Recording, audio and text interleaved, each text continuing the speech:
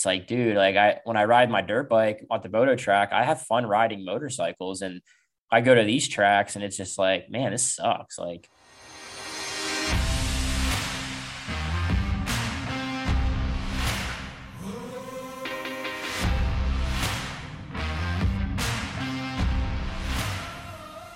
episode 99, 99, Tank Slapping Mm, Podcast. Robbie a lot, dude. McClendon on the other side of the mic, just dropping bangers Oh, leading up to the show, dude. Just hyping it up. We got the Laconia Rewind Show. It's gonna be good. It's gonna be good. I can already tell. Number 99. That's a lot of pods, dude. It's a lot of That's a time lot of work. with headphones on, headsets on. Yeah, it's been crazy. It's been crazy, crazy journey just from the start. Just everybody that helped get this going. Definitely appreciate everyone that's been involved since day one. Every single person that has got us to this point. It's been a journey, up and down journey for sure. But we're bringing pods to you guys. We got the Rewind Show for Laconia. We've been doing this after every event, in addition to our shows that we do with guests. We want to do kind of race recaps for all the rounds in the American Flat Track Series, and people seem to like these. So we go into depth a little bit more from the race weekend, things you don't see on fanschoice.tv, things you don't see from being in the grandstands, kind of behind the scenes, pit pass sort of thing. And yeah, we're unfiltered. We don't hold back. We speak our mind, and Robbie Bobby definitely speaks his mind, and I back him up with my own thoughts and opinions. So I'm hyped, but yeah, we got a kind of lot to talk about before we get into it. We want to thank our sponsors and make this show happen week in and week out. Without their support, Tank Slapping Pod wouldn't be here. So make sure you support them. Mission Foods, as always, we're excited to have them on board with our show. So many great products, so much they do for the sport, flat track, man, drag racing, Moto America. They do a lot for a lot of different series. So definitely excited to have them on board with our show. Bell Power Sports, check out bellhelmets.com to view their full line of products. The Race Star Flex is the helmet of choice among most riders in the American Flat Track Series and Moto America. Quality and safety is unmatched. If you start tank slapping, you want to be protected by Bell. Yamaha Motorsports and Yamaha Racing. Check out their website at yamahamotorsports.com. Motorcycle, ATV, side-by-side, snowmobile, and power products. Yamaha revs your heart. Indian Motorcycle. Since 1901, Indian Motorcycle has been the choice of riders who make their own rules. Big supporters of American Flat Track, Moto America, Super Hooligan Racing, and much, much more. Go to your local Indian motorcycle dealership, test ride a bike, buy the bike, and go ride the shit out of it. We're really stoked to have them on board with what we're doing. Really cool brand, and yeah, just stoked for their growth and what they're doing.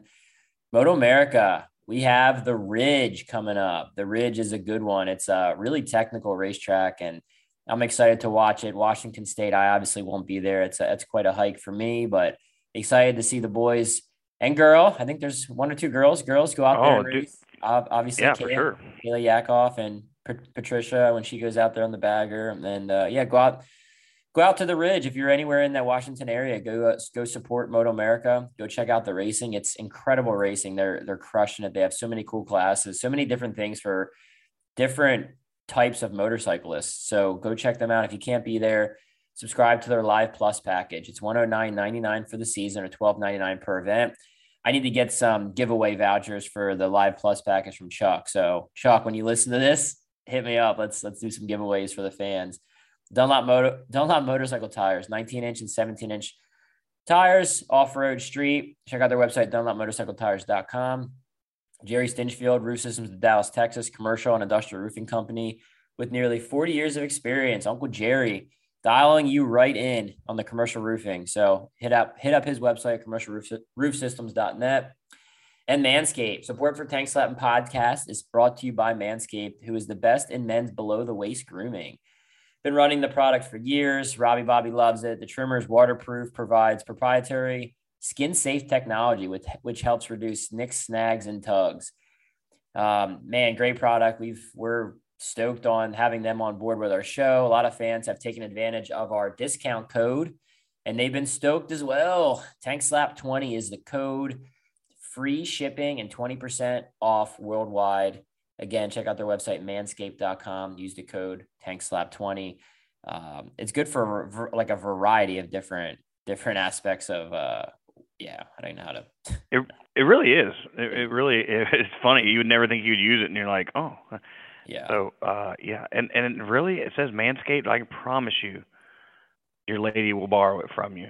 Yeah, there's a lot of I don't know if she'll borrow it. She might need her own, but there's a lot of Yeah. lot of ladies who use the product honestly, and it's pretty awesome. So check it out. Tank Slap 20 is your code if you want to save. Stoked to have them on board. A lot of stokes going on, man. We're just quote unquote stoked to have all those sponsors on board. But let's get into Laconia. Oof. I'm kind of, dude, is it so first off, is it Laconia or Loudon? Like we call it Laconia, but essentially it's Loudon, right? Like it's right outside the Loudon racetrack, New Hampshire Motor Yeah, I Speedway. think it's. I think the actual event is called like Laconia Bike Week or Laconia Bike Rally, but the track I think is located in Loudon. Maybe I'm not really sure. I mean, everybody knows, you know, where it is, what it is. You know, it's way up in northeast, but I mean, I'm gonna start on a positive, man. The race day weather was nice. It was warm. The sun was shining. It Sunglasses were was. on. It was nice. Shorts were Yeah, looking good. I don't get up there that much. Like I don't really venture north from where I'm at in Pennsylvania. It's very uncommon. I even go up to New York. So to make that trip, it was like a 7 hour drive for us, but it was kind of cool because it was kind of new roads for me to travel. I don't like I travel a lot. So the PA Turnpike going west, it's not a fun road for me because I can pretty much drive that road with my eyes closed. It's very boring. But driving up through, we got to drive past New York City. That was cool and blah blah and fuck. No one really cares, I guess, about about this info. But yeah, uh Laconia. Laconia is it's right outside the New Hampshire Motor Speedway, which is like Loudon. And the track, so the flat track, obviously in 2019, it was sandy, a sand base. I wasn't there. Obviously, everyone's watched it, seen the footage. It was looked like riding on the beach, essentially. It was really sandy, and some of that was still there. It looked like the infield of the what we ran this past weekend. It was still sandy, and the pits were sandy-ish. Um, it's kind of crazy. I didn't. We're not really that close to the beach there, are we? Like, I don't even know where they got all that sand, but Yeah, I'm not sure. I don't yeah. know. Yeah, and I didn't. I just now realized that you weren't there in 19. Why weren't you there? I don't remember. Well, the first year for production twins, they didn't run short tracks or That's TTs. right. So, That's right. Yep. like I Yep. could I have remember. rode the other class. Like I did, we did Atlanta that year. I rode the normal twins class on the production bike, but budget for my team and they're out of California and going to Laconia to run Oh. wasn't on the budge. So yeah, I wasn't there, but I watched it and it's pretty stinking rough. But I guess we'll have to get into it if it was worse or better this year, Rob. And I'll kind of let you take the reign on the track. We'll talk about the track. Excuse me. Talk about the Oh track man. itself, and then we'll get into the Well. racing in each individual class and talk about I mean, it was decent racing. Like the riders, I just want to give a lot of respect to the riders that went out and put on a show. Like I don't think the fans realize watching how gnarly a track like that can get and to go as fast as the guys are going, the riders, it makes it look like the track's not that bad. Like Winter Throwdown, the track gets really rough. It's a cushiony rough, and you watch the vintage guys go out and they're kind of struggling or whatever. And you watch the top of the line pros go out. They don't make it look rough at all because they're so good at what they do. It's one of those things. And that's why I kind of posted a photo of the track and I wasn't trying to stir the pot. I was just like, hey, track was rough as fuck. Here's a picture.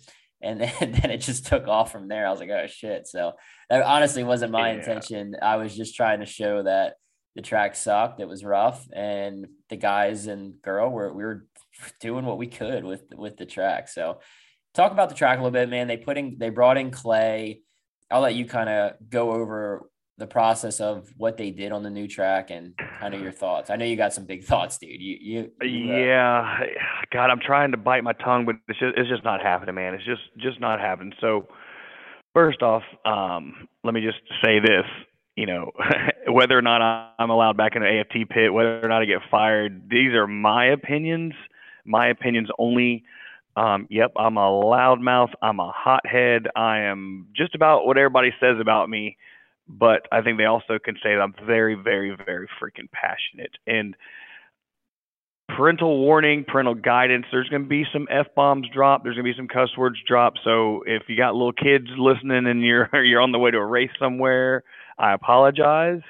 But this is just me speaking from the heart. But we're going to start with a different approach here, or at least I'm going to. So for all the people that I've seen on Facebook that are posting pictures of their little sand track and are, oh, this is how you prep, you drag the chains and you water, and shut the fuck up.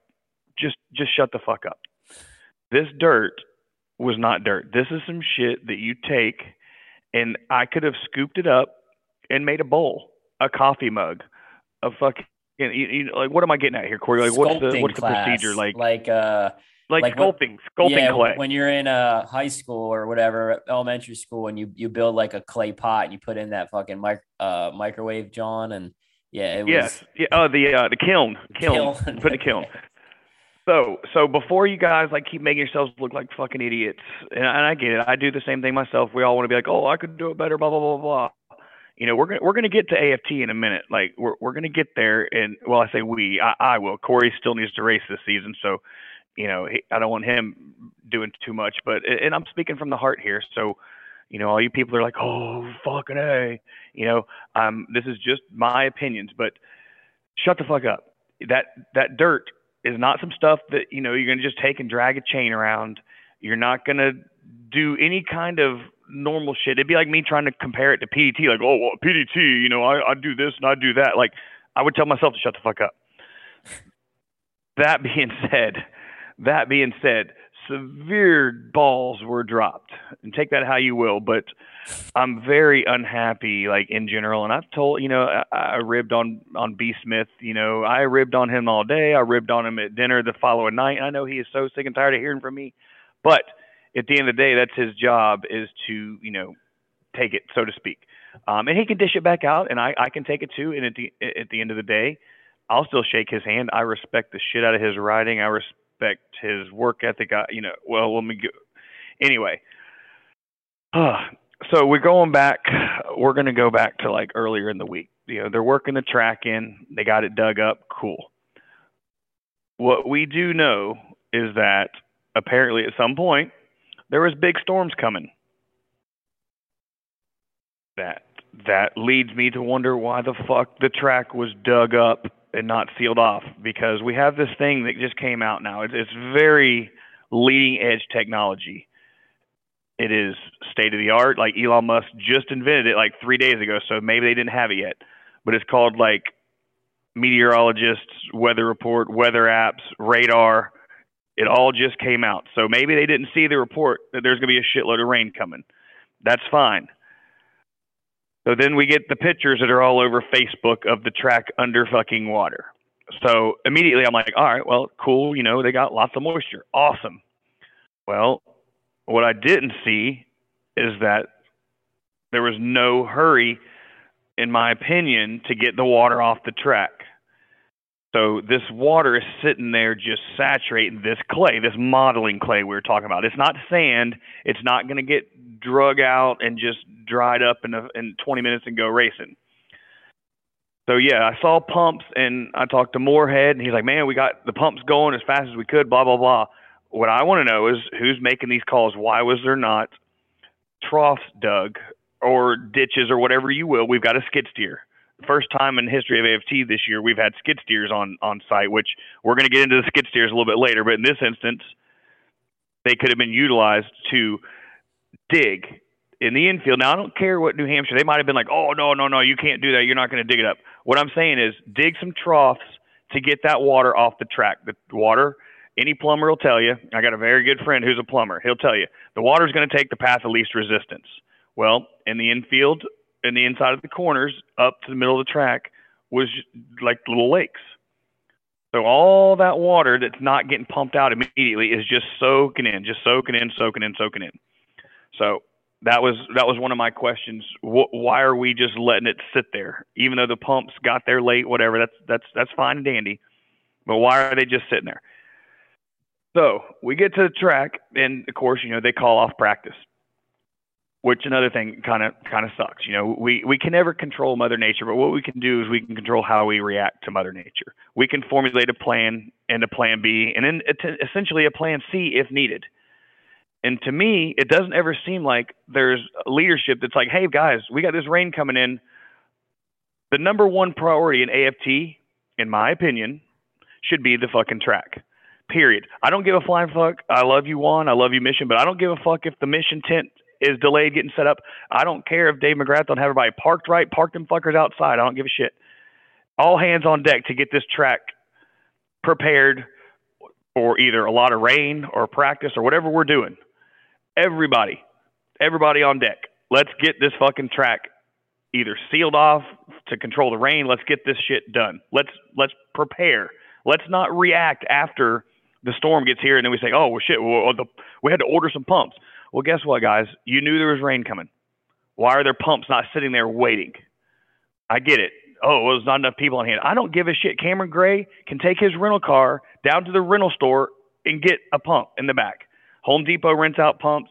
You can go buy a trash pump at Harbor Freight for like $199. Like, it could be on the truck from now on. It doesn't matter. So we're going to move on from that.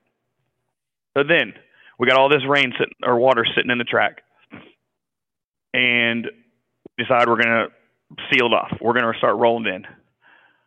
We've already canceled practice. Why the fuck are we rolling in and sealing off all this moisture that's underneath, knowing that this is that clay that's going to just soak up every little. You could spit on that track, and that spit would probably still be saturated in that dirt like a day later. It's that gooey.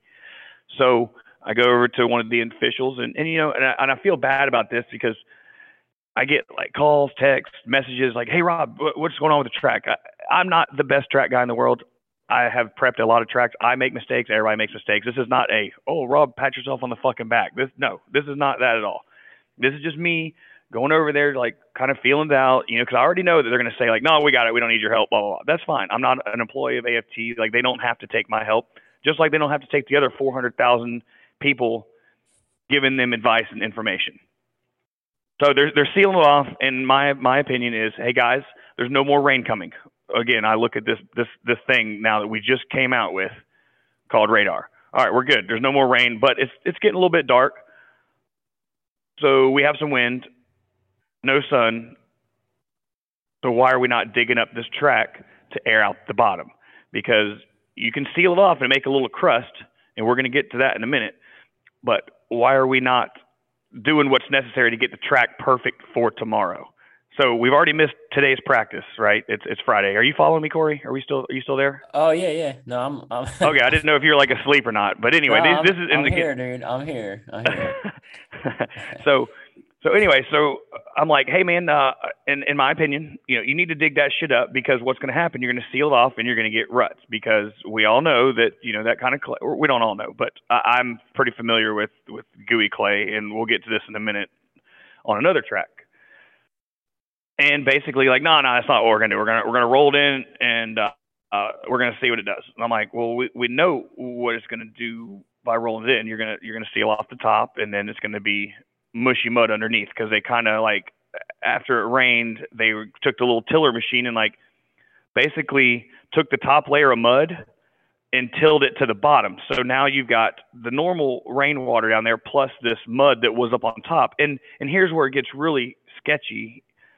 A lot of the riders and even AFT were like, oh shit, the top's drying out. Well, no fucking shit. It's getting air. It's getting wind. It's getting sun. So the top is now dry, but the bottom is still just this gummy goop. And you can walk on it with your feet, much less equipment, but you can walk on it with your feet and feel it pumping underneath. Now, for those who don't know what pumping is, it's when you take your foot or a wheel or a track or a big dozer, whatever you want to put on there, and you push down in one spot and you look a few inches over, and that shit's still moving. That's what essentially pumping is. It's just massive saturation levels. And I'm not trying to use these $10 words because, I'm not Brent Donnelly. I'm not like a dirt genius. I'm like the old school way of doing things, but I can read some shit and I can understand some shit. So anyway, so we're like, all right, well, they're sealing off. So me and the boys and some other guys, all the racers are walking around looking, and everybody's giving their opinions on what to do, You're whether talking right about or wrong. Friday. Let me just chime in. This is We're Friday. yeah, we're Okay. still on Friday, guys. We're still on Friday, So and this is Friday where was we were supposed to have the test day Friday. So a lot of people were yeah. there kind Sorry. of hanging out Friday. I was there working on my bike actually. I was there all freaking day working on my bike. So we were there. I didn't get a chance to go look at the track much Friday. I kind of glanced over a couple times, and every time I went over, it was kind of what you were saying. They had the top tilt up or whatever. But I didn't actually go on the track like you did at all. So Well, in an ideal situation with not that much saturation level, then yeah, it's a great idea. Like, hey, the water level is only say 2 inches down. Well, I could look at it and tell it's at least 6 to 8 inches. It could have been even more. I'm not sure. I didn't want to go out there with a shovel or anything like that. That's not my place. But every racer or crew chief or mechanic is going to kind of go and squish on the dirt and kind of feel it out, because everybody's kind of bummed out because we got rained out for Friday when yeah, there's a lot of standing water. But I feel like, and I could be wrong on this because nobody will ever know at this point, but I feel like if steps were taken, I feel like we still could have practiced on Friday. And I'm sure there's going to be a lot of AFT guys like, oh, fucking bullshit. And I could be wrong on that. That's fine. But what we do know is that they made the severe wrong call to seal it off and not have these troughs dug. As soon as they start seeing water creeping up on that track, that's when you start relieving that water. That's when you get in your machinery, whatever you got to do to prepare the track. Now, yeah, it might make the infield look a little bit uglier on TV. Cool, put some banners over it. This goes back again to the track doesn't ever seem to be the number one priority with the show. You know what I mean? Does that make sense? Like to me, yeah. it'd be like saying, we're gonna host the Oscars, but we're not gonna invite any of the actors and actresses who are the stars of the show. We're gonna focus on making everything else look pretty and cool, and everybody's in a good vibe and everybody's happy and stuff. But except for the racers are pissed off, the team owners are. It's kind of like when you go to a wedding. So, like, say you're going to a really nice $50,000 wedding, and they have hot dogs and chicken fingers for the meal. Like, yeah, there you go, perfect example. Yeah, I mean, I have perfect. So like I'm on board with some of these, and I have kind of like my own. It's actually I'm kind of quite a bit like I'm not disagreeing with anything you're saying. I have like a different approach to what could be done, and I'll go. I mean, I'll chime in on that when we get. Yeah, to I'm gonna move on. I'm just like rambling on, but and I get it. But like I said earlier, and yesterday and the day before, like I'm still fired up, man, because you got all these riders that are there, you got these team owners, and there's a group consensus, and the majority is like frustrated and pissed off because I think a lot of them can already see the writing on the wall. Like, well, here's another track's gonna turn into a shithole. And I'm like trying to be positive, and I even told Dalton stuff. I'm like, guys, we're gonna stay focused and positive because everybody's got to race the same track, which we get that cliche, blah blah blah. That can be said, and I say that a lot. Like a lot of these tracks that I struggle with, like my grandpa or somebody be like, yeah, I'm like, man, I really struggle. Yeah, well, the track was shit. I'm like, yeah, well, so and so fucking figured it out. As a rider, you try not to I don't anyway. I don't try to give the track an excuse for a performance. So, but you can only pull it's the same track for everybody so many times before it's like, yeah, result wise, yes, that makes a lot of sense. But the aspect of having a track like that is, and I was saying it too, it's somebody that comes to Laconia and watches that event for the first time. They want to come see professional flat track racing. They want to see what they see on any Sunday on the mile, all sideways and going fast, and just what we're able to do. What you see on Instagram, like Dalton and some of the other guys, like Sideways, like B Smith, some of his really cool videos on his Cowie twin, and Baker, and people that are getting sideways.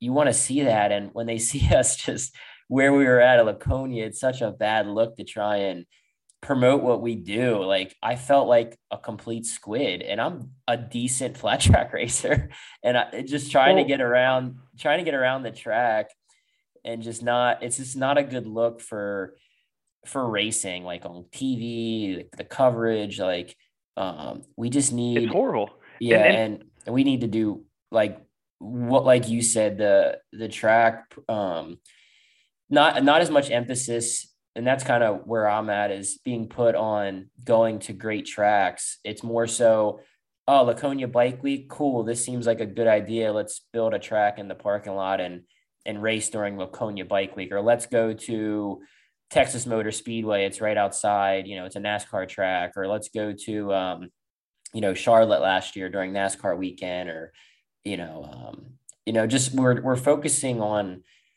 some of these intangibles to make a great event, but then we have a really crummy racetrack. Like it goes back to like Coda, when we went to Coda in 2000. When was that? 2016. Oh, Coda, like that's sick. It's during MotoGP weekend. Let's build a track in the parking lot, and it was a shithole. And it's X Games. X Games, awesome. We're in the X Games, and all the tracks were just very subpar. It didn't show what we were able to do. well, Showcase. and here's what's fucked up about the X Games situation. All these other sports have these perfect, like, proper built takeoff ramps, and for the super or the jumping guy, the freestyle guys, the skateboard ramps are perfect. And then so they're all showcasing the best people in their sport, and then here comes flat track, and it's a single little, shithole, and just follow the leader and blah blah blah. So getting past that, like we're both in somewhat in agreement on the fact that we're not emphasizing enough on the main thing that puts on the show that you sell to Mission Foods. You put on the show, you sell to Progressive, you put on the show, and all of a sudden you've got all this hype and this talk, and you're using like footage from great places, but then you go there and these new fans come in, they're like, what the fuck am I watching? Like these guys, it looks like a freaking funeral procession. Just everybody's kind of following and tiptoeing, and this is another thing that pisses me off. That like I'm not that guy like that's like, hey Dalt, hey, back it down. Like look at me. I'm the one taping his ankle back together, telling him to suck it up, at New York last year.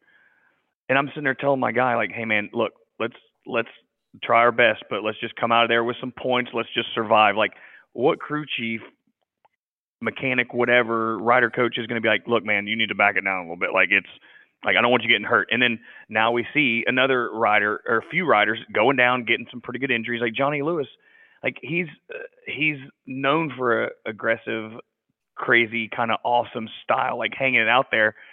And dude, he about like literally gave Jesse Janish a Royal Enfield enema.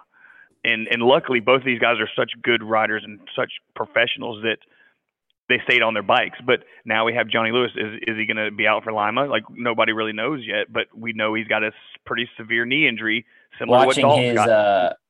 oh yeah, I was gonna mention, well, I was gonna get to Johnny in the when we talk about the races, but man, watching that, so I was behind him during the semi, and I saw him catch his leg. I was like, wow, that was pretty bad. And then watching the slow-mo, somebody sent me the slow-mo yesterday.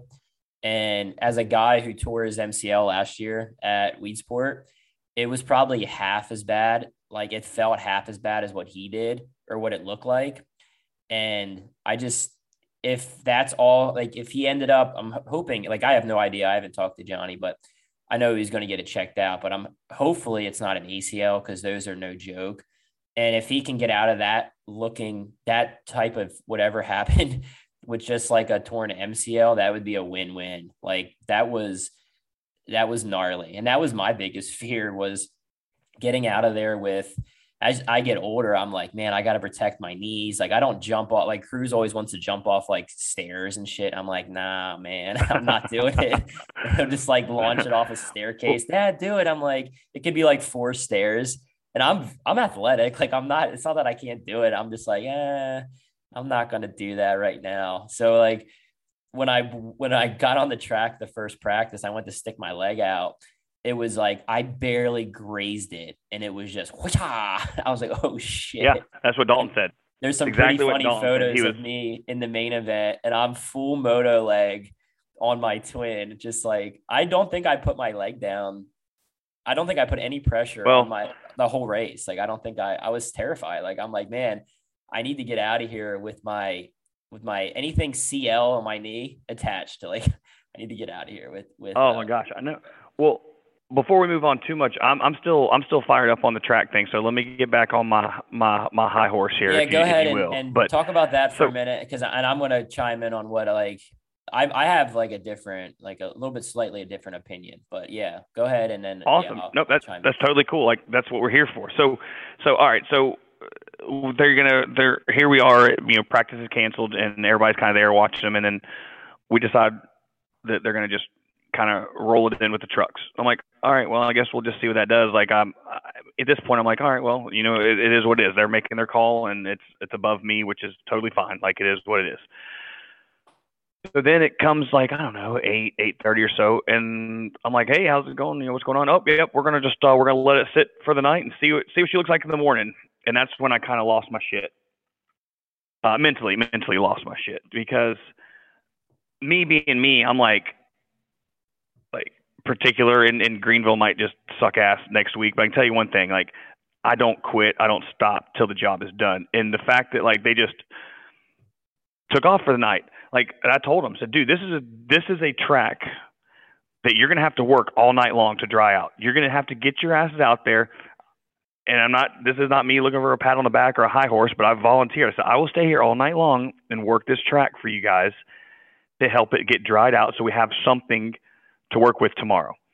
No, you can't dig it up. You can't dig it up. Blah blah blah. And I got into an argument multiple times with a couple track officials, because I'm not okay with just like quitting and seeing what it does for tomorrow. Because here's what we do know: you sit there and you let it, nothing's going to change. If you don't change anything, nothing changes.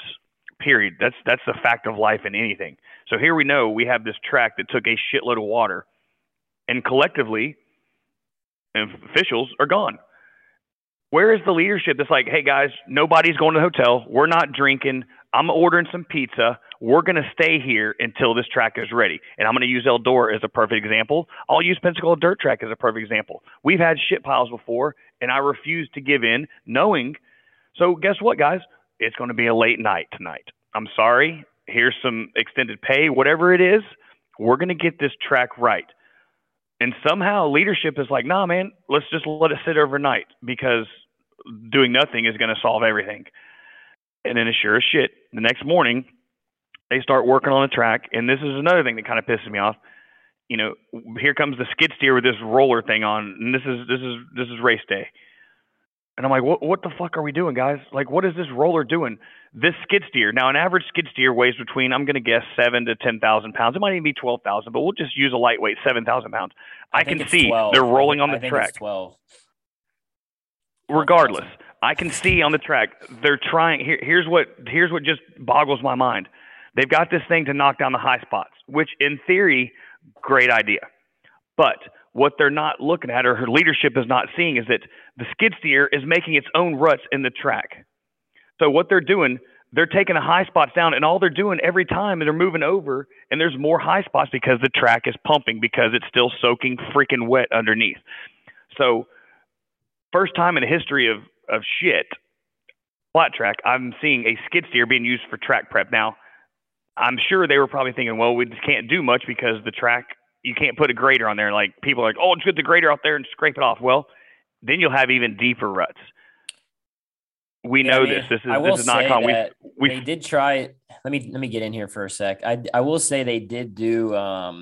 They tried the box blade, and Dave, the guy that does like runs the equipment, he runs the equipment well. Like, the box blade was like they tried the box blade. You would think that would kind of work, but the thing was, like you said, it was just so wet underneath. Not with that gooey stuff though. The box blade, what that's going to do is peel. The box blade is going to peel. It's not going to drag and fill in the low spots, which is what a box blade is for. Like, a box blade cuts down so yes, your thought, which is probably what they were thinking too, like, oh, we'll just fill in the low spots and pack it in. Well, you get these little crumbs, and they did try and till it up, and they made these little small balls.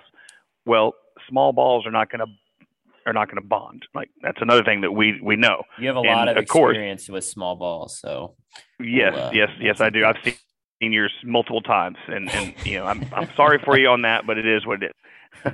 So it's like all these balls are dropped, giggity, but there's no accountability. Like there's no, I just, it boggled my mind when they were just so willing to be like, all right, well, we're done for the night. Like that kills me. Look at Eldora, the $1 million race they got coming up.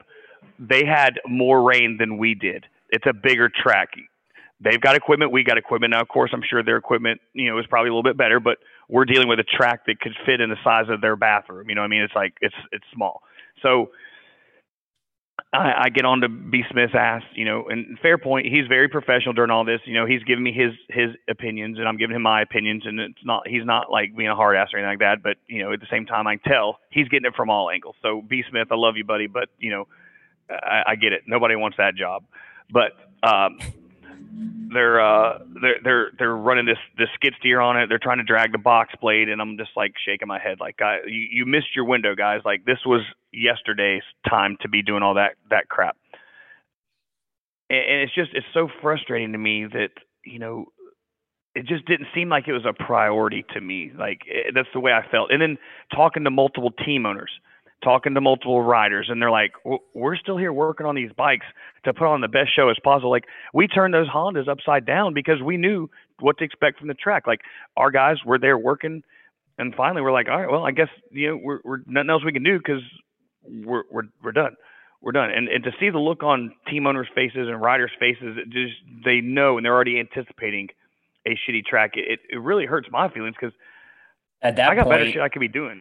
At that point, for setup wise, for the fans listening, as a rider, my team's like, well, how do we set the bike up? And I'm like, dude, just make it comfortable. Like, there's not much you can do here. Like, give me something that I'm comfortable with, because it's no secret. Like, I don't like super rough tracks at my age and my size. Trying to manhandle a twin on a little rough short track, it's a challenge for me. Like, so I'm just like, dude, make it comfortable. I'm gonna do what I can. Don't expect much out of me in practice. I might qualify 16th, but I'll keep plugging away. And by the main event, I'll put myself in a decent position. Like I always feel like I can make up time. And it was like, just get me comfortable. So we went from, I thought it was going to be like a slick short track, kind of like a really slick clay track, like a mini Hagerstown. Maybe I was hoping it would just be like slick and paperclip, and it went to just kind of survive. So, narrow wheels, taking heavy wheels off, suspension, setting it up like a motocross bike, essentially, as much as you can set up a twin, like a moto bike. So, yeah. And I just, before, like we could talk about the track forever. And I just wanted to kind of throw in an added thought. And I feel pretty strong about this. And I don't know, this is, for me, it's not pointing fingers. Like that was never my intention. I'm not stoked on, this season so far. I feel like we've had probably the worst tracks to start a season since I've been a pro in 2007. Not pointing fingers, because I don't know who is in charge of what job. I legit don't know. There you go. Hold on. Let me interrupt you. I was hoping you were going to say something like that, because I was going to say something. You just said, because I don't know who is in charge. Like nobody knows who's in charge of like track stuff. Like who makes these calls? Like who is the guy that's what I want to know. There's no accountability ever. Who is the guy that's like, hey guys, we got mud underneath here. Let's mix in some more mud and let's seal it off. Yeah, and it's okay. Who is accountable for those calls? Yeah, and it's okay to say like, yeah, we're really sorry. The track sucks. Like we fucked up. Like anytime. Okay, there you go. Damn it. Yeah. Thank you. I'm interrupting you again. I'm interrupting the fuck out of you right now, and I'm sorry. I love you. But at the end of the day, here's another thing that pissed me off. The accountability. If my shit sucks, like I've had shitty racetracks before, like due to Mother Nature, I've had my grader break. I've had just about every scenario you can think of. At the end of the night, I'm like, hey man, look, you know what? We fucked up on the track. Like we struggled. We didn't make it happen. If I was AFT in that position, I'd be going to every single track or every single rider, pit owner, be like, guys, I've never once been like heard, hey guys, we fucked up, man. We made some wrong calls today. Like, no, we're sorry. It's kind of they get like, some of the people get like angry that you're angry, and it's like, man, like I don't know what you want from us. Like we're spending a lot of money and we're trying to put on a good show. We have sponsors. We're heavily invested, more so than you guys are. And like Winter Throwdown, man, I barely slept the first night because the track was, we struggled with a rough track. Our grader broke. And like the next morning, a riders meeting, and going around, I'm just like, I'm like, dude, I feel so bad. I'm so sorry, guys. The track turned out this way. Like Dave, the track owner, he literally was up until 5 in the morning working the track, trying to get it better. Like it was, I took full accountability, and it wasn't even necessarily something I could control, but like I'll take accountability because it's my event, and it's And accountability these are would, outlaw races. yeah, and accountability would go a long way. And again, so anyway, I'm not pointing fingers because like I just said, I don't know who is in charge of what, but I just think I don't know if the track prep guys, obviously you feel they dropped the ball, and I would agree based on what you said. There are some things that could have been done differently, 100%. But I also don't think that they were given a super fair shot at having a successful track. I don't think that dirt was worth a shit. Like you bring in dirt, I seen videos online. They were bringing in that dirt. I think it was like early January or end of December. They're bringing in that clay to put in a parking lot in the middle of winter in New Hampshire. And the race is early June. It snows into May in New Hampshire. They never, from what I understand, they never had a race there. They never ran cars there, like a race. They put the clay down, they worked it, they brought in cars to test there, but they never ran like a trial event, they never tried bikes there. I don't think, like from what I seen on the new clay or what I heard, they never even ran anything there. So aside from the rain and everything else, like I just don't think putting a track in a parking lot, throwing clay on, and a couple months later, 5 months being winter, that the track is even anybody like, like I said, there's things they probably obviously could have did better, but I just think the planning, my biggest thing is the planning leading up to this needs to be accountable as well. Like, let's go to racetracks that we know are going to be good. Like, so we take all this off the table. Like I was talking with another rider, and I've gone to local tracks near me for over 10 years. And the track has never been bad, like never been worse than where it was there. So you go to Hagerstown to Port Royal, you go anywhere, and it goes back to you talking about, oh, this is how we prep my track. It's always good. It's like some tracks prep themselves. As a promoter, I wouldn't take a risk like that. I wouldn't risk doing a track in a parking lot and never putting bikes on it like prior to the event and just hoping it's good. I agree. On a race at that level, I would never just like wing it, kind of what they're and like Missouri, like last year I saw photos of that track. We go to Missouri in April. It literally it snowed there the week before we went, or 2 weeks, whatever. It was like freezing weather. And half a year ago, there was trees growing in the middle of the track. Like why? Like we're not cars. We need a very sorry. We need a very We need a very specific surface to showcase what we can do. Like, yeah, we can go around in a circle, but like to give the fans a good show and our sponsors and create something exciting for people to watch, we just need better tracks. So I'm not putting full blame on the guys that were prepping. I think there's stuff for the third time, they could have done better. Accountability, I'd love to see accountability. Like, man, you just don't see any fucking accountability. And this is nothing directed toward anyone individually. It's just take some accountability. Like, that would go a long way. But I also don't think they were given a fair shot and that put that blame on whoever. But I just think we need to do better planning. We need to go to better venues. So that's kind of how I feel as well. I mean, yeah. Yeah, no, I agree with all of what you said. My point is that, you can't cry over spilled milk in a sense to where like you can't just show up in the track crews like, all right, well, this is just shit dirt. Like, again, you don't stop trying to work it. You don't just be like, all right, well, it's 8:00. We're done. We're going to call it night and hope it's better in the morning. Like that's where the accountability comes back in too. You know what I mean? Yes. Yeah, I And agree. I do agree with you at Winter Throwdown. Like your guys, I see that kind of stuff, and I pay attention to that kind of stuff. And again, hats off to you for that too. I've been up all night long working tracks before that have been just completely flooded, completely fucked. Perfect example. Sonoya. I don't even know if you've ever been there before, but Sonoya's got this really weird dirt, this like gooey clay that's like mined out of somewhere and trucked in. We had a practice night at Sonoya, and the track was fucking garbage. Like, and I hate this because every other time we've been there, it's been like freaking amazing racing top to bottom. I'm like, guys, y'all need to, and this is again where leadership comes in. Sat down, Bubba Pollard, one of the best car racers in the freaking world, and he saw that like, oh yeah, it's a little bit rough for the bikes on it. The cars are fine. I'm like, this ain't gonna work for my bikes. Whatever we got to do, we're gonna do it.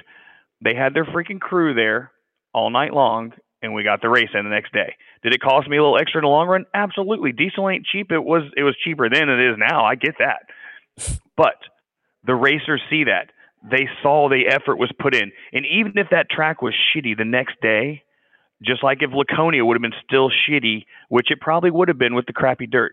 But the riders, the team owners, the managers, they see that initiatives were taken to still try. You don't just be like, oh, well, that's the best we can do. We got, 24 hours to sit around here and hope it just gets better on its own. And that fucking infuriated me, dude, like to Yeah. no end. And I get that you're only dealt so much. Like B. Smith, he told me to my face, like, look, man, the discs are broken, or I think he said the bearings are out in or whatever. You know what? Guess what? As a dude that has to get shit done, I'd have my fucking ass on Facebook Marketplace looking for some discs to buy that night. Or there was multiple rental places. There was equipment rental stuff. Like it's there's always a solution. You can always find something. But it was just good Yeah. enough. Like, all right, we're leaving. Well, And especially a series like we have where we're spending a lot of money on other aspects of what we're doing, but it's just a disservice to the riders. And man, I try to be quiet on not try to be quiet. Like I try to focus on what I need to focus on. But this was kind of like the breaking point for me. And I'm just bummed. Like it's one of them things, man. It's like I got done. Like I did what I had to do. I went out, we'll talk about that. We'll get into the racing here now, but I was like, man, I go out and do what I got to do, but it just sucks. Like I'm just tired of talking well, about racetracks, and it's annoying to read everybody's shit. And I just like, it's just same old thing. And it's just a bummer, man. And I'm bummed because I have a lot of friends that work for AFT and a lot of people I do like respect and like talking to, but so I hate to even bring it up, but man, like the accountability thing just needs to be addressed, and we just well, need to it do just better. Like I love the sport. I don't have every answer. I'm not you're not, your word isn't the word. Like your opinion, obviously people are giving you shit on your post about, oh, can't wait to hear Robbie's opinion. It's like, well, fuck off. Don't listen. Like this is our platform to speak how we feel. And a lot of people tune in. Some people don't, but it's just how we feel. well, We're not saying we're right and everybody else is wrong. Well, maybe Rob's saying that, but it's no, not. I'm not at all. Hey, dude, like I said, I could be eating the biggest pile of crow shit next weekend at Greenville. Like it could be a shithole. But guess what? I'm not going to stop working. Like if it needs more water, guess what? We're going to stop the whole program and put some water down and make it as best as we can get it. We're not going to quit. But again, getting back to accountability, like all these teams invest all the money in what we were told to do. Especially the Twins guys. Imagine the Twins guys are like, all right, well, guess what? Now you got to buy new cams. You got to take and get different wheels. You got to do all this shit. And then they get there and it's like, well, we're putting in all this effort. Like, I'll just use my team for an example because I don't know everybody else's ins and outs. It's none of my business. But I know for a fact Mike Turner went above and beyond to make his pit appearance look good, all his mechanics look good, all his riders look good, his fan walk, everything about what he did by the book to AFT standards.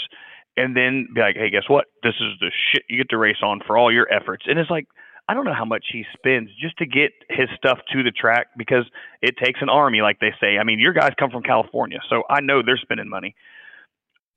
It's just It's not so fun either. frustrating. Like I'm not, It's not. obviously we're not, it's a job for us, but I've lost the love of racing flat track this year. Like there hasn't been a track. I mean, Red Mile, they did. I had fun there. Like it was cool. They prepped the track well.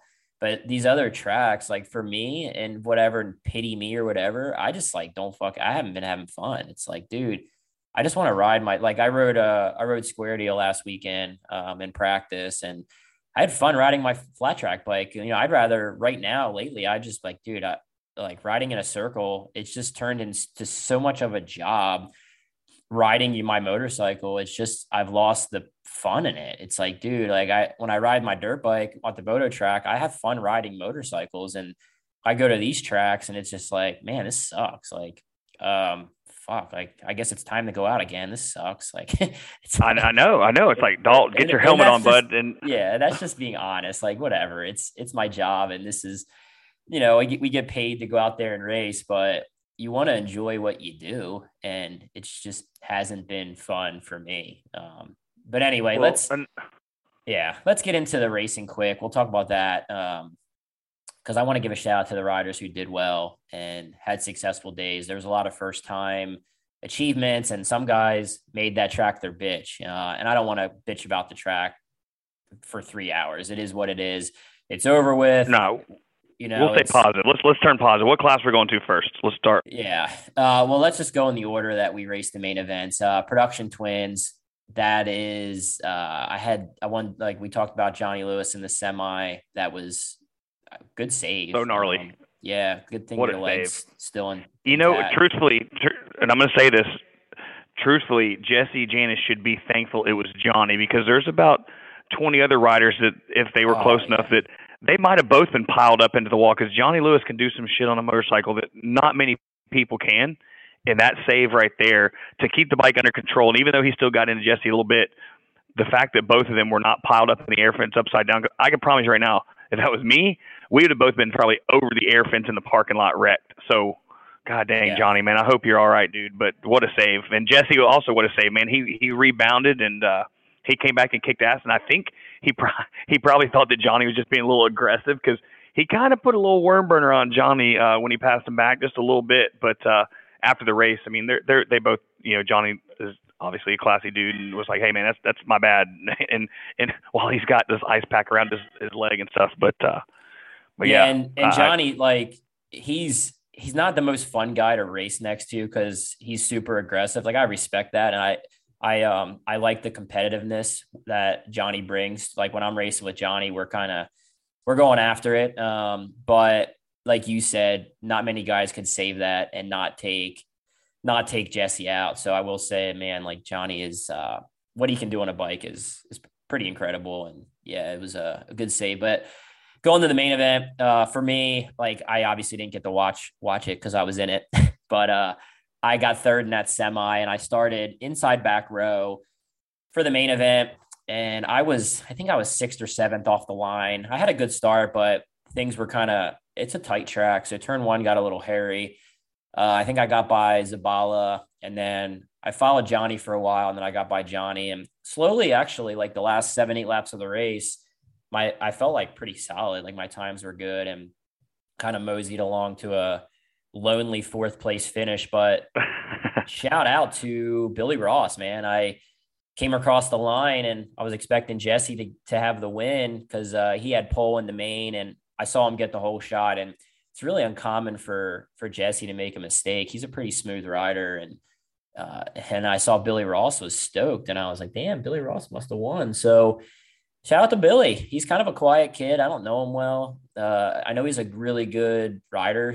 I've seen him in outlaw races do really well. And his parents have always been really nice when I've talked to them. And like I said, he's kind of quiet, but good rider, and got his first win. The XGs seem to work really well in my class, especially at that track. They seemed like really like driving forward through the bumps. Like when I was behind Jesse in our semi, I was kind of spinning off the corner and hitting the bumps, and he was kind of driving through them. And yeah, so Billy Ross grabbed his first win and got a pretty aggressive pass on Jesse. It wasn't like dirty, but he like went in there and took the win. Like he earned it. No, so it was really a textbook ride that didn't really look like. I mean, I don't want to call him a rookie. He's been racing for a long, long time, but Man, it was really freaking awesome because I've known them a long time. Like they've been to a bunch of my races. He's came down to Florida and trained and whatnot, several times as well. And the family thing with those guys, they've had their struggles. They've had, like everybody, they've had financial problems as far as, shit, what are we going to ride this week? Do we even have a bike lined up? And he's been on, I think, a Kawasaki. He's been on KTM this year. He got himself an XG, and just it was cool because the Honda team was kind of stand up in turn two on the exit, and then Billy Ross's mom was standing next to me, and like seeing the emotion in her eyes, like kind of like, oh my gosh, my baby's finally gonna do it. And then the Bill, is standing right there next to her, and like it kind of made me tear up. And I was like kind of patting him on the back, and I said to, I don't remember what, something like, all the hard work is finally about to pay off. You're gonna get your first win, blah blah. And just he's just eye laser focused on watching his kid, and it was so cool to see that because they've put in the work. They've been on the struggle bus just like everybody else. And sometimes it seems like they've been on an even bigger struggle bus because I've seen them come to a race before and their bike broke in practice and they just had to leave. They didn't have any other option.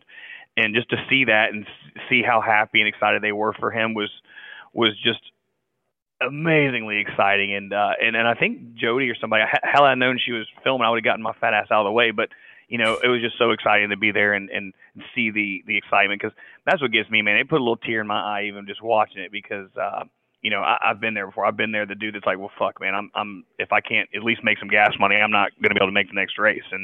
Yeah, And that was man, cool. and it was a veteran ride, man. He just kind of stalked Jesse, and yeah, some lappers kind of got into play. They did their best with the blue flags, and there's always going to be times where when you're leading a race, like you come up on a lapper at the wrong time, and Billy did like a perfect textbook, like stalk, wait for a weakness, and pounce. Like, Yeah. he was aggressive. We need to be, and he earned every bit of that. And then, of course, Jesse was bummed, but the team has been kicking ass and working hard. And I know you guys are having an intensely good championship battle. And then, it was good to see Bromley back too, man. In third, I wish we see him at more rounds, but it was good to see him get on the podium, and hopefully he took home a few dollars, and maybe we'll see him at Lima or one of these other races soon. I doubt we're going to see him go to California, but I'm sure he'll be at PA and a few other ones. So, Yeah. that was a really, Shout really out good to race. Billy for the win. That was it's cool to see anybody grab their first win. That was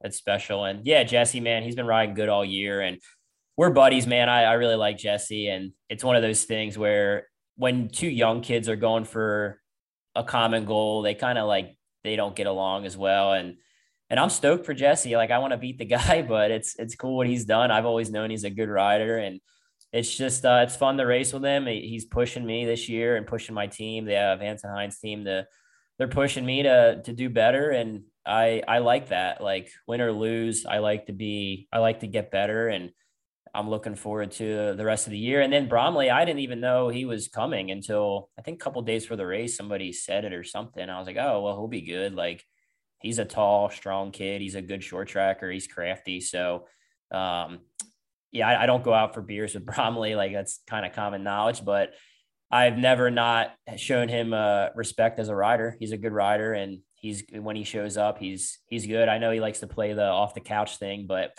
dude's been racing his whole life. It's not like he's been away from the sport for 10 years, just sitting around on his ass. So, Yeah, I don't buy I don't buy the off the couch shit either. But at the same time, like maybe he was on the couch, but dude's so talented. Like it'd be like me, like I'm not surprised that Mike Tyson came back, and started training and kicked somebody's ass. I mean, it's just one of them things. Like I'm very very happy for him, but come on, guy, you're way too talented to play that card.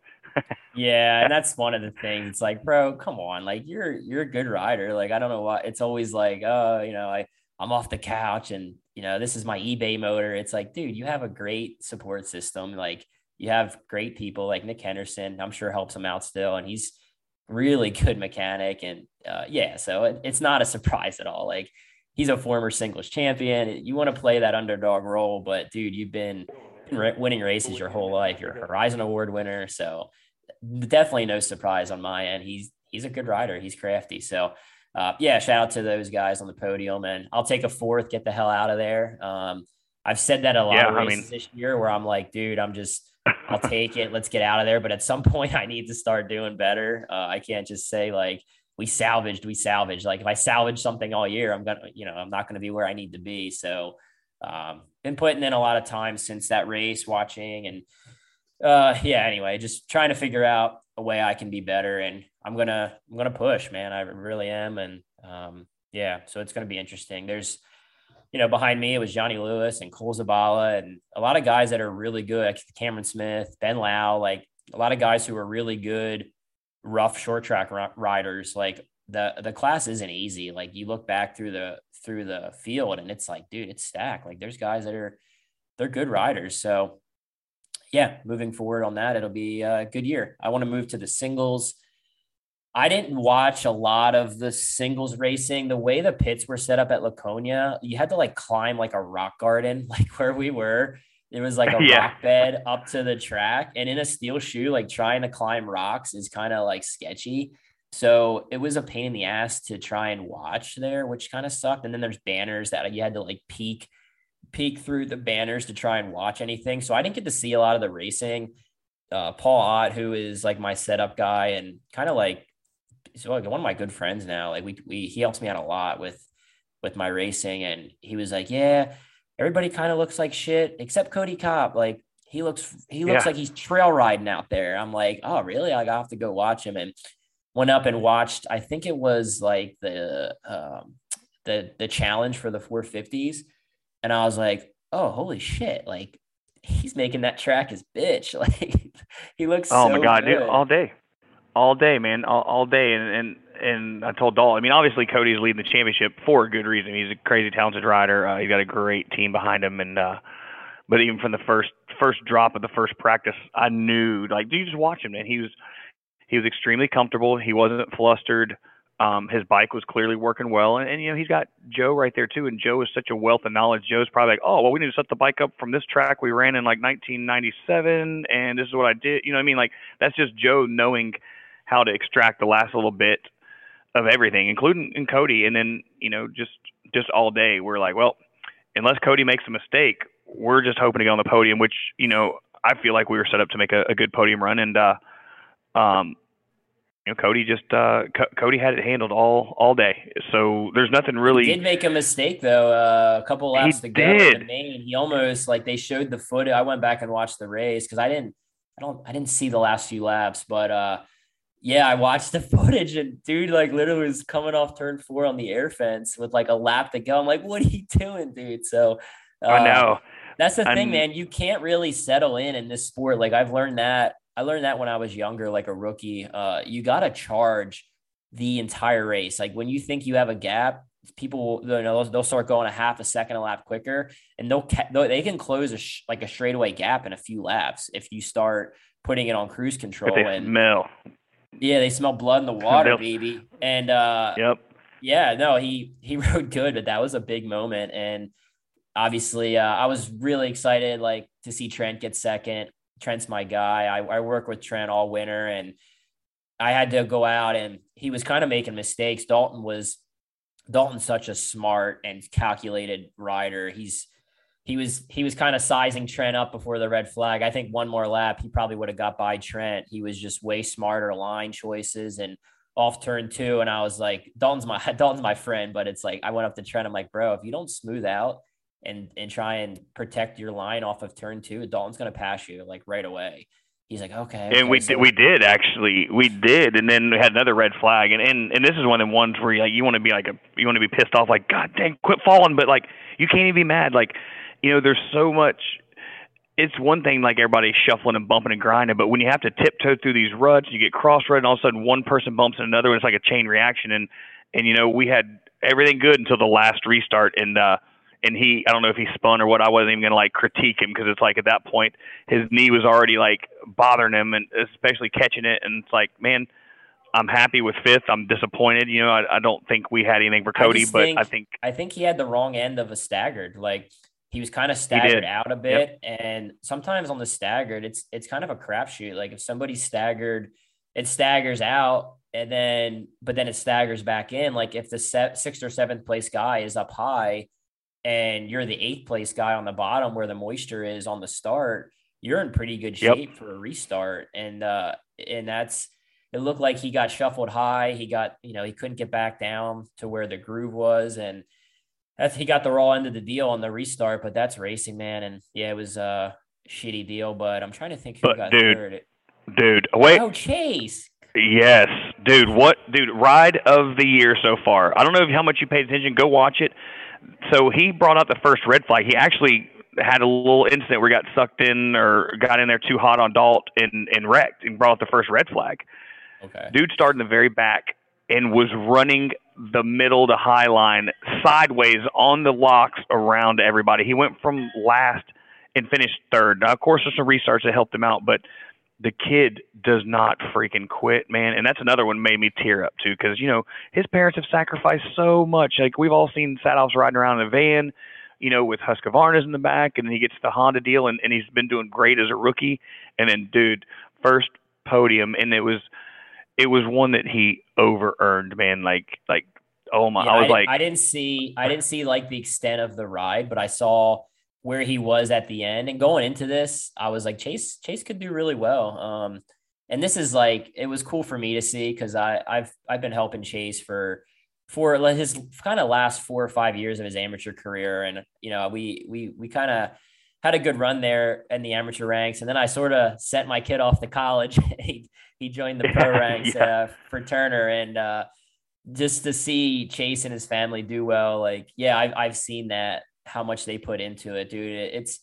It's so cool to see that take place. And I'm not surprised. Like I thought Chase would, and he might have at Volusia, but I thought he would maybe almost probably podium by now. Like that kid he's a gamer. He's yeah. got a lot of racecraft. So he's going to be a problem, dude. And he's lost some weight. He's been training, and I love to see it. Cause that was one thing I was a little worried about. Like, not that he's not a worker, but he's not in the gym grinding. Like his passion isn't fitness. He likes to be a kid, and he likes to ride his dirt bike more than that. But naturally, he's kind of a husky kid. He's tall, he's big, he's strong. And I was kind of like, all right, how's he going to adapt his first year in the pro as far as like the training stuff goes? And especially like I didn't have like he's been doing it with the Turner guys and himself, and dude, he looks great. Like he's lost some weight. Yeah. He looks lean. Stoked for him, man. It's I'm not surprised at all. I'm really happy for him and his family, and he's gonna be a problem, dude. He's gonna be a problem moving Oh, forward, yeah. for sure. He's definitely. And the thing So is, man, like what I like about him is that he doesn't stop like trying. Like the kid was, he had a couple. I don't remember if it was like the second practice session, and then like maybe one of the qualifyings. He's, he's still a rookie, so you got to remember that. But thank goodness he's got Biggs and Coolbeth and Troy there, and they were. I'm obviously focused on Dalt, but I'm looking down there just checking because I love the kid, just like I love Merg. I'm not turning wrenches on their bikes, but you know, all these guys I've worked with as well. And so I can see them down there just scrambling, hustling, trying stuff, and he's trying to give feedback, and he's still young, so he doesn't know everything about everything, but you watch him and we could just say he could have qualified like 20th. And then the next session he'll get up in like 4th because like if there's an I mean, issue with the his bike rookie or results are really similar to Cody and Dallas Daniels. Like they both yeah, had results where they didn't make the mains, but then they had results where they were on the podium in the rookie year. And yep, then obviously Dallas's second and third year, he won championships. Cody's second year is this year, and you see how he's doing. So I don't know if that sets us up for where Chase is going to be next year, but yeah, interesting stuff. Cody's got oh a decent points lead now, I think. I haven't checked, but I think yeah, Mishler is second and Max is still third. It's a bummer. Max would have did well on that track. He's tall, he's strong, he's a good short tracker. Sucked to see him kind of on crutches around there. Just really sucks, man. It's to have one of our top guys not out there. I know how the Supercross people feel when like 10 of their top riders aren't out there. It was a bummer to not see Max out there. But yeah, it was the singles guys. It was obviously Cody Kopp show. I think I predicted that. I think I said until someone proves me otherwise, Cody's going to be a problem. So moving yeah. on I to mean, this, go ahead. no, I was gonna say you're exactly right, man. Like soon as first round of free practice, I was like, oh well, that's gonna be the guy to beat today because he's riding with a lot of confidence right now, which he's earned every bit of that confidence. And And the bike, the team, just that's what happens when everything kind of comes together. And we're seeing glimpses of it with Merg, and now Dalton's starting to come together too. And I hope we can give Cody a run, because I don't want to see a runaway championship. And I know Mike and Biggs and the boys, they're not going to be giving it to him easy either. But Well, shout out to KTM. Before we move on, I want to give them a shout out. They really look like yep, they've stepped up their program as well. Like on the mile, on these tracks, the setup, their overall package. They've took a big step forward this year, and their bikes look, not that they were ever bad. They were always obviously top notch factory equipment, but man, they've really stepped up. So shout out to yep, Cody, and also to KTM and the team, Butler and Pittman and Fillmore and the whole crew. Solid performance. Everyone that works on their effort, they've really stepped up. So let's move yep, forward. for sure. Super Twins, big win for JD Beach. I wouldn't have expected it going into this. JD is he's got a heavy right elbow. Obviously, he can be smooth. He's phenomenal, but I wouldn't have picked JD to win. I thought more of like the Indians would be better on this racetrack. I thought it would be dry and slippery, and the way that engine is kind of designed, I thought those would be the bikes to have. But JD whooped their ass. He was Yeah, the he was big gone. win, won the challenge. Fastest lap of the main event. Dallas kind of came through the pack and got second. So I did the challenge, Rob. I didn't get to watch it. I signed up and did the challenge, and I know. I was happy um, to see that. yeah, I haven't had an opportunity where I've been able to showcase what we're able to do in those challenges. It's one of those things where it's going to happen. We're going to be competitive in one of these challenges, but it hasn't been a great circumstance for that yet. So I was out Yeah. there. I didn't get to see much. Was in the back, but JD with a big win. Dallas clawed his way through for second. And Jared Vanderkoy, man, that was a good ride for him to sneak his way into third. A little surprised Meese and Breyer didn't do better. I thought on that technical racetrack like that, they would have did better. I think Breyer, and I don't know, Rob, like what you guys were running. Obviously, you guys are pretty, you don't like to talk about that stuff, but the R3 to R5 rear tires, a lot of guys were running the R3. It's a softer tire. And I had no idea that guys were even running the R3. I had an R5 on. And at the end of the day, everybody that I talked to, like, yeah, we had a 3 on. It's like, oh shit. And I was like, I had a 5 on. So would Yeah, I have been we had better with a 3, or I don't know? man, I don't know either. I don't want to speculate on that just because I don't know.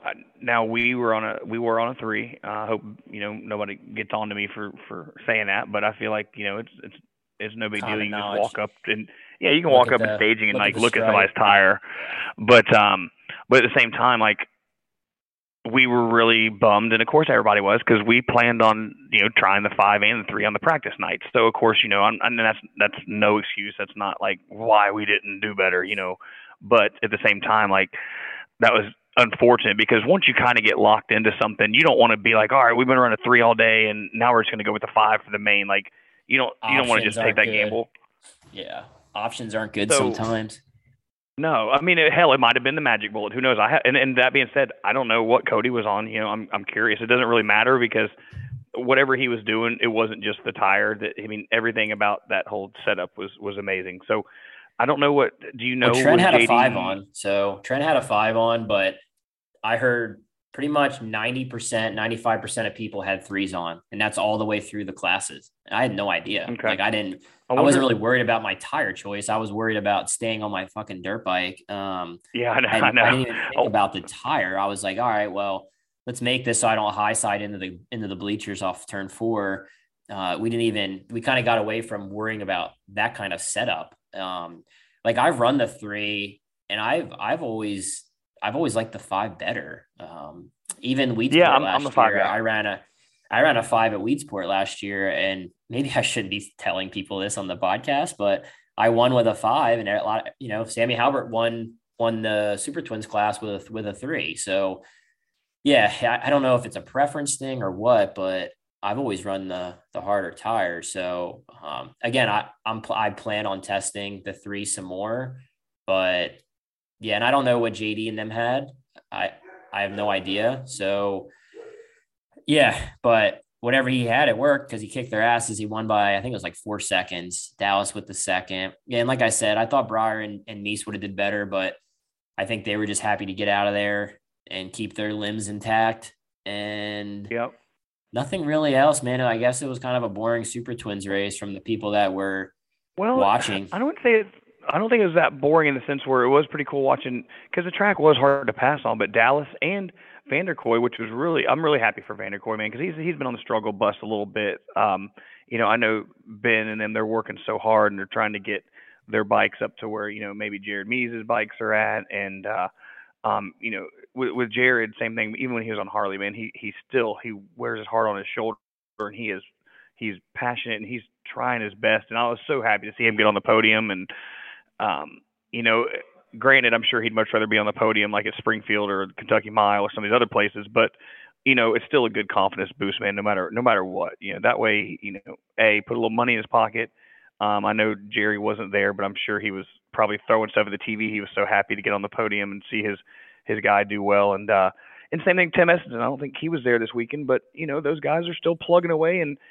And I don't know. I mean, I might get beat up by Breyer and Jared for saying this, but I don't think the Indian handicap had a lot to do with JD. I think JD just found something, and I know he's It's really hard good to at short say. track. I mean, he does have. It's hard to say. I mean, everyone talks about the restrictions on the Indians and they can't run the heavier flywheel. They have a lighter rear wheel. Like there's a lot of stuff they've taken away from that bike. With that being said, there's a lot of things the Yamaha can do. They can run the traction control and you hear it when they're out there. So a track that's slippery like that, I think that's when that comes into play a little bit. It's not talked Well, about enough how much better I personally think the Essenson bikes have gotten. Like they look fucking good. Their bikes they are do. good now. You take They are. away stuff from the bike that's been winning and you make your bike better. And I honestly think the fact that the FTR 750 and Breyer and Meese, like the amount of races they've been winning isn't talked about enough because they've taken a lot of stuff away from those bikes, and the other bikes, the Essence and bikes have gotten so much better. Like they've done a really good job. And I know JD and Dallas are probably getting tired of hearing people kind of like taking away from what they're doing with their riding. And I just want to give them a shout out. Like great riders. I've gone to bat for both of those guys as far as their talent goes, their work ethics, and everything there. So not to take anything away from what they're doing on the bike, I want to give them their credit because they're riding the bikes. Like you can't just hop on, can't throw anybody on that bike and think they're just going to go out there and do what they're doing. That's ignorant to No, say, absolutely but not. their bikes They look got some good. They've done amazing. a great job and they're riding the shit out of them. So yeah, shout out to the riders and the team from Essenson I for would from what they're able to do, I would like what to. they've been able to do. Yeah, and now that we kind of seen Kentucky and stuff, I would like to see, and I don't, obviously this would throw a big old wrench into everything, but I'd like to see the Indians be unrestricted as far as the engine wise part, like in the throttle bodies. I'm not against the wheel thing or the flywheel thing, to keep it on parity, but I see these guys scrambling to spend money, and now it looks like Pearson. I don't know if that Indian owner, I think Oh, and Rackley is Eslick, just done, or too. Yeah, and, Eslick was on a Cali, well, it's so like the smaller guys. They're like, well, dude, I'm not gonna sit here and buy. I already spent 50 grand or whatever on a motorcycle times however many motorcycles they have. But then you figure in camshafts another few $1,000s, and you got to tune it, you got to do all this other stuff. So a lot of them already done this, so it kind of would be a slap in the face to tell them to take it away. But I'd really like to see like I don't think the they'd have a Indians. problem with it. I think they'd be I don't, I don't, perfectly I don't either, fine. and that's the thing. Keep Yeah. keep the wheels stuff, because and hats off to Estenson, man. The guys that are working. I mean, they've got a whole army that are just working nonstop to make those bikes better. And this weekend was really cool because I'm a pretty visual guy. Like I pay attention to things, and it's so professional over there. They come in and they got like their guys, and they immediately start talking. It looks like it's almost like a MotoGP setup in a dirt track event, because I'm sure they have a data guy, they've got a fuel injection guy, they got a suspension guy, and and they're all working together. And hats off to them, man. The hard work is paying off now. You know, once I maybe also once they get a think few it's more. yeah, no, sorry to cut you. I also think it's not hard to see that the FTR 750s they're undermatched. Like it's not hard to see that. I mean, people want to talk about, well, Breyer, somebody made a mention that mentally he's something mentally. I'm like, bro, it's nothing to do with that. No, Like no, he's not. Breyer's hungry. I couldn't believe that. And then you had a guy that literally, Meese was winning 11 races a year, and you had a guy in Breyer, you know, took Meese down twice in his prime. Like Breyer's a bad dude. Yeah. But and he's riding, like you watched him at the Red Mile, he's riding the shit out of that thing. You see these guys like B-Rob, and like they're significantly off from where they were. So they do Yeah. seem undermatched. And I want to see, I don't know what that entails, but I want to see the boys go at it. Like I want to see a fair fight. And I don't even know what that too. entails, but it's here's it's where discouraging for sure. Cause now we're down to 9 or 10 guys. Like without Sammy's only doing half the races or whatever, or a couple races. Price is on the sidelines. Is Pearson going to run the XR all year? Probably not. Is Eslick going to run? No. We are down. We are slim pickings in that class. And and this is where we could have a whole nother show on that. But man, it's discouraging we do need to have another for sure. show. Well, here's where it goes back to the leadership thing. Right now, not in fucking November, December, but right now, this is where AFT makes a rally call to the team owners. Says, guys, look, yes, it's an expense, but on, in 1 month or whatever, we'll just say in August, I don't even know, but in August, we're going to have a round table. AFT team owners, we value your opinions. Prove it to them. Get your asses here to Daytona. Or it could be like, say, Monday after Springfield. Like, there's a lot of series that have like these trustee meetings or meetings like while everybody's already there, the Monday after. You're already there. Say, guys, look, we need to work on 2022. Here's our focus right now. We've got to figure out how to get these riders to come back. What do we need to do? And this is going to take some eating of the crow by some heads at AFT, because there's a lot of pissed off dudes that are like, yeah, I'm not coming back. Like, can you imagine how many so next year they're going to combine the classes, right? Supposedly is what the idea is.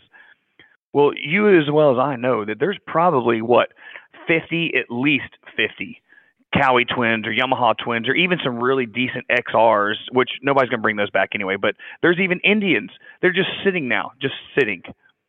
Okay, team owners. Whether you're current team owners, your past team owners, they're still kind of on the fence about next year. Let's all come together. Let's have a town hall. Let's figure out what we're going to do for this rules package, because they're in a sticky situation right now. They're losing riders rapidly. Even the singles class was terrible this weekend. You didn't have a bunch of guys that were there. It's so hard to have a town hall because everybody has their own agenda when they come to the, like, it's so hard to have, because obviously some teams want one. It is, but it's necessary, and you're going to piss some people off no matter what. Here's why: because right now, and I have no idea what Dean's thinking, because remember, he hates me and stuff. Actually, he waved at me this weekend, so it was cool. Like I got that going for me. So shout out to Dean, give me a high five, wave. But they're probably like, dude, what are we doing here, man? We made this badass bike, and we're being neutered to the point where we don't have no nuts anymore. And then you got Essenson. It's like, look, like, we've spent all this money to make our stuff competitive. What y'all aren't gonna pull the rug out from under our feet. And then you got all the other guys with these Cowies and like the Corey Texter teams, because you're not retiring. I'm making that clear right now. They want to compete, but you got to know right now, like, your guys don't have Essenson's budget. So this is where AFT leadership comes in. They're like, look, guys, this is what we're thinking. This is your time to shine. Like, this isn't going on Facebook like Robbie Bobby and venting. This is talking to the brass, because something needs to be done. This 10 bikes is pathetic, and they have to know that the show looks like pure dog shit. Nobody wants to watch 10 guys riding around looking like they're in a practice session. Like, we have one of the greatest sports on earth. Like, people know that. You have diehard fans. Now, no, all you guys listen, we're not bringing back framers. We're not bringing back novice, junior, expert. Shut the fuck up, with all due respect. But there's something that needs to be done, and this is where leadership comes in, and they say, guys, look, we're all in this together. I just don't think What just simply just taking the two classes and combining them the way it is now is going to be even close to successful. it's not. You're It exactly right. needs, That's why I'm yeah. saying. And That's that's like, everyone's that's like, why I'm oh, saying just combine them. And it's like, dude, there's so much more that no. needs to be done to level the playing field. That it's not going to be successful. Like, you're not going to have guys that are going to go out there on the cowies that they have in their sheds. Like, they're not just going to pull them out and think they're going to be competitive. It's probably actually harder to be competitive now than it was a couple Without years a doubt. ago. So Without a doubt. So anyway, that's why I'm yeah, saying. That's what I'm saying. Let's not like, you know, we all get to Daytona every year, and we sit in the big office or the big room. You know what I'm talking about. And then they tell us about their vision and their plan, and everybody gives them a high five and applaud, and everything sounds great, and we're all happy for the most part. Well, that's all great, but we got people that want to race that are not racing because of what AFT is doing. Like, and this is not me trying to dig at AFT at all, but this is me saying, guys, sooner than later, you need to start planning. This goes back to track prep too. We need a plan A, a plan B, and a plan C, because what we're doing right now is not sustainable. You're only going to have Jerry for so long before he's like, you know what? I'm just spinning my freaking wheels. You know what I mean? Like, I love Jerry to death. I would do anything in the world for that man. But at the same time, he's in this for the passion and the fun and the love of the sport. When that keeps going down, Jerry and his paychecks are going to be going bye bye. yeah, Period. And the same thing, like, yeah. look at right now, like Indian. What everybody's like, and of course nobody really knows because they're keeping their lips shut. But if Indian keeps getting knocked around or restricted more and more and more, who's to say that semi truck's gonna be gone? And then you're gonna have Breyer looking for a ride. Shane is gonna be looking for a ride. I mean, Jared Mees, he'll probably be okay because he can still probably do whatever, or hell, he might build a KTM. Nobody even knows, you know. But don't we need to stop waiting? We need to stop like waiting around and hoping that it just corrects itself, because it's not going to correct itself.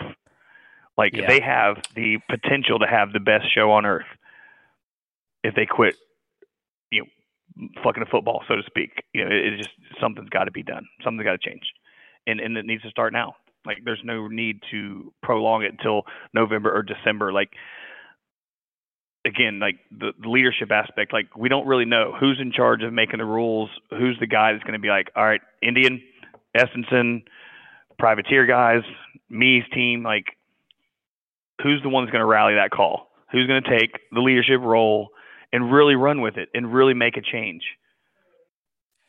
Yeah. Well, we will see, I guess. I mean, we're not involved really in that decision making. So we will hope for the best. And yeah, I don't know what to say about that. I'm on board with you. So we'll Well, gotta do on that something note different. too, for everybody that's listening that may or may not be pissed off, these are my opinions, and of course Corey's opinions are his opinions. But I would love, love, love, love, love, love to have anyone from AFT respectfully come on here. I'd love to give them my opinion, and I'd love for them to be able to have themselves a platform, because we all know, like, it's not cool to have a one-sided fight. Like, this isn't me here trying to just bash AFT for everything. Now, am I pissed off about track situations? Absolutely. But at the same time, I would love for them to come and defend themselves, because they deserve that right. For whatever reason, if I mean, I'm not anticipating that happening, but this isn't just, oh, let's just tear down AFT and talk shit about them or talk shit about somebody else. It's not. It's because it has come At to the the point same where you have time, someone. like, it's not like we have to, it's, I don't even know how to word it, but at the same time, like, we're heavily invested too. So I think they got to understand where we're coming from. Like, Brian he gets it. Like, he was a rider just last year, and he understands. I've seen his frustration with rough tracks. And like I said on the last show, like, I think Brian's been great. Like, it's cool to have him on board and having someone you can talk to without kind of, having, there's some understanding there when I talk with him, and he's some of these things, like, that's why I said, like, I don't think a lot of these guys are given a fair shot a lot of these days. They're trying to do a job, but they're not given a fair shot because of planning that's done before the event or whatever else. So anyway, we Well, can talk forever. Really, really good show. A lot of good information. Again, my intention when I posted the photo, I posted on my race pages and on Instagram of the track. It was just kind of kind of like a props to all my peers that went out there and did what we could do with the conditions. I wasn't trying to open up the discussion board I had people writing like some crazy shit. I'm like, oh shit. I was like, I wasn't anticipating that. So yeah, it wasn't my intention, but what we were able to do with the track. And yeah, it was tough. It was tough. But moving on, we got some really good racetracks ahead of us. We got Lima coming up. So want to give the Meese family a shout out. For the fans that have not got tickets to Lima yet, you can go on limahalfmile.com and buy tickets. You can save $10 buying in advance. Everybody loves Lima. I'm really excited to head back to Lima again. And then we got Weedsport, Port Royal, some really cool. Greenville. Greenville. Yes. Greenville. Sorry. Greenville. Well, we'll do a podcast before Greenville. I had something in my throat. Hey, relax. We'll do a podcast before Greenville. Greenville is on Friday. Let's do a podcast let's do one at Greenville. Hey, no, we're not doing that. Thursday night. I'm riding, you can be there Thursday and night? Cruz is riding. There's no fucking way I'm doing a podcast on top of everything else. So, what about Greenville? Not Thursday night? Rob, we're not doing a podcast. Whatever. Fine. I'm done with you. We're done. Friday and Sunday at Greenville. Make sure you guys are there. It's a great event, really fun racetrack. And if you go and Rob, the track sucks, then you can hammer Rob. You can just go up to him and be like, hey. Absolutely. No, I'm just kidding. Absolutely. And I'll say, dude, I'm doing – yep, you will not see me not working on that track, though. Whether or not it's good, bad, the perfect track, or the shittiest track in the world, you will still see me hustling, trying to make it better. And everybody at Greenville, all the riders, make sure you text or go up to Rob and ask him what the lap times are for your class. For sure. Just go on to Race Monitor. Race Monitor, you can see all the live time there, or you can go straight up to Katie Cotton in the scoring booth, and whatever happens, happens. So if you need security, by all means. Katie just said you're going to need security. One more shout out to the sponsors: Mission Foods, Bell Power Sports, Yamaha Motorsports, Indian Motorcycle, Moto America, Dunlop Motorcycle Tires, Jerry Stinchfield at Roof Systems of Dallas, Texas, and Manscaped. Use the code TankSlap20 on manscaped.com to save on free shipping and 20% off. So those sponsors make it happen. We had an issue with SoundCloud the last day or two. I thought it was on my end, but apparently SoundCloud just like had nationwide or worldwide issues, but we're back and running. We're good there. Make sure you subscribe to the show on SoundCloud, iTunes, and Spotify.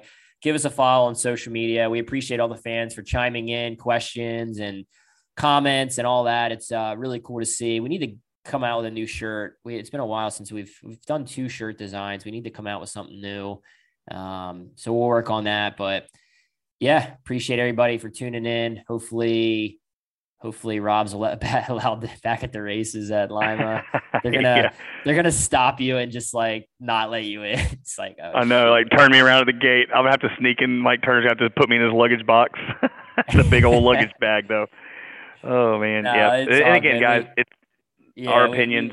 Yeah, we love the sport. We just want what's best, and we'll move forward, and hopefully we'll all be better and put on a good show moving forward for the fans. But yeah, it's a wrap on this. Until the next one, episode Hundo, we're gonna work on something good for that. Damn, it's gonna be a big one to try and figure out. But it probably won't be that. It's just another episode. I mean, it's cool. It's 100, but we'll probably just have no matter what. Someone random on. But yeah, we're looking forward to it, and yeah, we out.